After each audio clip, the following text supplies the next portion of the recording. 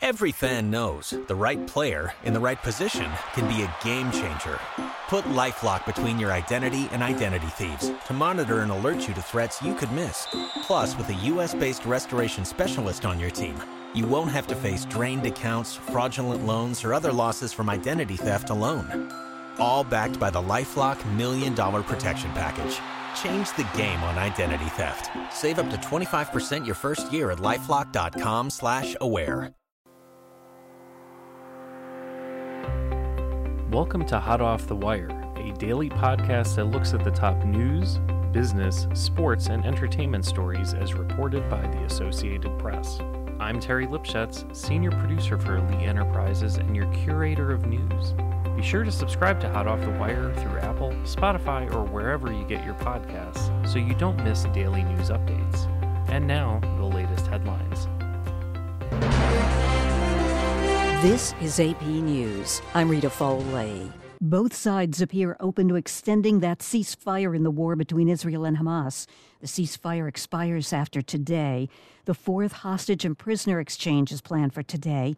The AP's Karen Shamas has more on all of this. International mediators were pressing to extend a ceasefire in Gaza that is set to expire after Monday. The two sides have prepared for a fourth exchange of militant-held hostages for Palestinians imprisoned by Israel. Israel has said it would extend the ceasefire by 1 day for every 10 additional hostages released. Hamas has also said it hopes for an extension of the 4-day truce, which was mediated by the United States, Qatar and Egypt. I'm Karen Shamas. We've got the latest now on that suspect who was arrested in the shooting and wounding of 3 young men of Palestinian descent in Vermont. He'll hear the charges against him today in court. The AP's Jennifer King. ATF agents arrested 48-year-old Jason Eaton Sunday afternoon at his apartment building near the scene of a shooting on Saturday near the University of Vermont in Burlington. Police Chief Jon Murad says the 3 victims, all 20-year-old Palestinian-American college students, were speaking Arabic as they were walking during a holiday visit when a white man with a gun approached them and discharged at least 4 rounds from a pistol without speaking. I'm Jennifer King. Portland, Oregon School District says it's reached a tentative agreement with its teachers union. Students will be back in school this morning.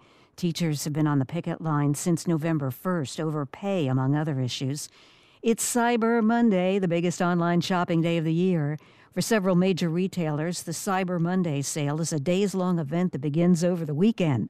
Amazon kicked it off on Saturday, and it runs through today. Days after flocking to stores on Black Friday, shoppers are taking advantage of more sales on Cyber Monday. For some retailers, Cyber Monday has been going on practically all weekend. Even though e-commerce is part of our everyday lives and much of the holiday shopping season, Cyber Monday continues to be the biggest online shopping day of the year, thanks to the deals and hype the industry has created to fuel it. Consumers are scouring the internet for online deals as they begin to cap off the 5-day post-Thanksgiving shopping bonanza with Cyber Monday. Black Friday generated $9.8 billion in online sales, according to Adobe Analytics, up 7.5% from a year ago, and Cyber Monday is expected to rake in $12 billion. I'm Julie Walker. If you're driving back from your Thanksgiving holiday destination today, gas is $3.25 a gallon, says the AAA. This is AP News. And if you couldn't make it to the movies over the weekend, the AP's Julie Walker has it covered. The Hunger Games prequel feasts at the Thanksgiving box office, taking the #1 spot. It's not just about winning. Everything is about winning. Moviegoers feasted on leftovers as The Hunger Games, The Ballad of Songbirds and Snakes, led ticket sales for the second weekend, bringing in $28 million according to studio estimates. The film has grossed nearly $200 million globally. Napoleon debuts in second, Wish in third place. Rounding out the list, Trolls band together, and what else to top off the long holiday weekend but the horror flick Thanksgiving. I'm Julie Walker. President Biden is convening the first meeting of his Supply Chain Resilience Council today. A spokesperson says they're working to bring down prices for American consumers. I'm Rita Foley, AP News.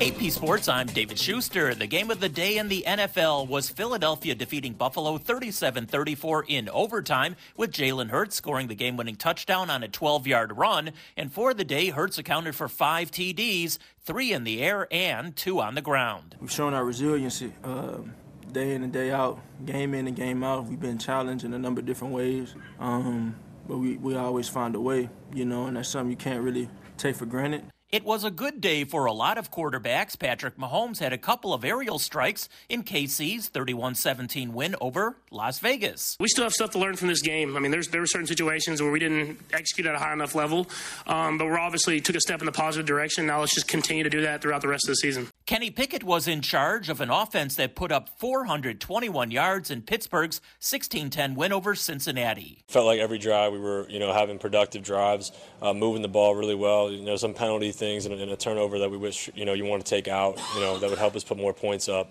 But overall, happy with how those guys played. Also happy was Trevor Lawrence with 364 yards passing, Jacksonville 24-21 over Houston. We're getting better. We're being more explosive. We're kind of moving the ball at will. We're doing a lot of great things. We got to play cleaner. Too many mistakes, too many dumb penalties, too many, missed opportunities still, even with all the things that we did well.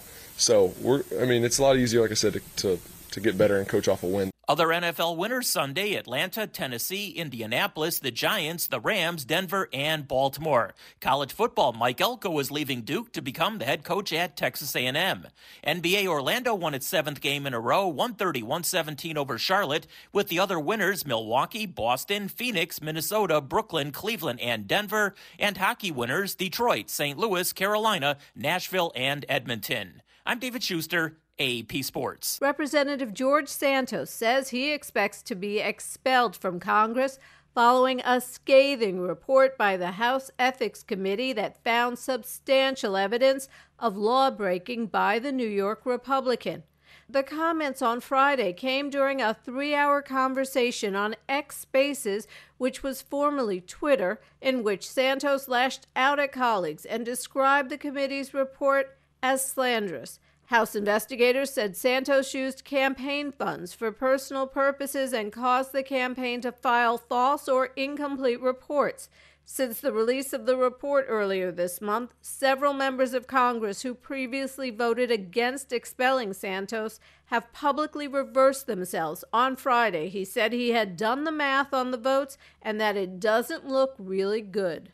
Julie Walker, New York. Daryl Hall is hitting John Oates head-on with a lawsuit. Daryl Hall is suing his longtime music partner John Oates, arguing that his plan to sell off his share of a joint venture would violate the terms of a business agreement the Hall and Oates duo had forged. Watch out, boy, she'll chew you up. A Nashville Chancery Court judge issued a temporary restraining order on November 16th, writing that Oates and the others involved in his trust can't move to close the sale of their share of the joint venture until an arbitrator weighs in on the deal, or until the judge's order expires, typically within 15 days, unless the judge extends the deadline.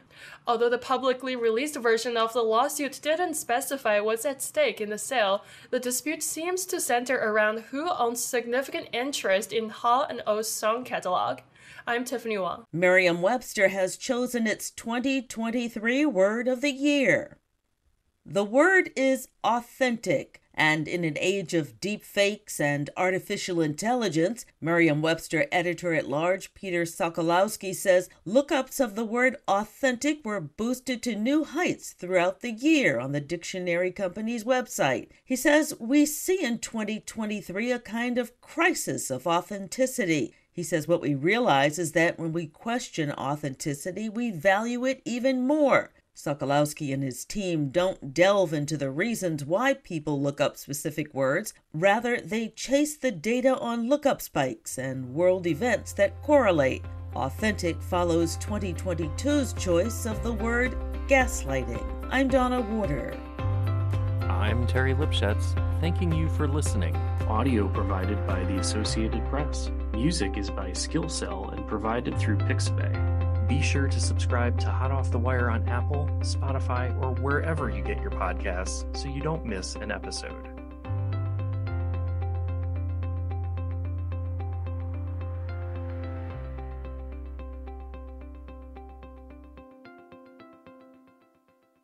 Every fan knows the right player in the right position can be a game changer. Put LifeLock between your identity and identity thieves to monitor and alert you to threats you could miss. Plus, with a U.S.-based restoration specialist on your team, you won't have to face drained accounts, fraudulent loans, or other losses from identity theft alone. All backed by the LifeLock $1 Million Protection Package. Change the game on identity theft. Save up to 25% your first year at LifeLock.com/aware. Hey, Mel, Bri here. Gotta work from home today because the whole family caught a nasty... Daddy! Hey, Mikey! If you're gonna puke, find the popcorn bowl! But my availability is 110%. Coincidentally, so is my fever. Kidding. Mel, I'm so cold but hot. But I'm gonna get you that budget just as soon as... Mikey! Popcorn bowl! Press 1 to use Instacart and get your family sick day essentials delivered in as fast as 30 minutes. Press 2 to keep working. Do not press 2. Just use Instacart, Brian.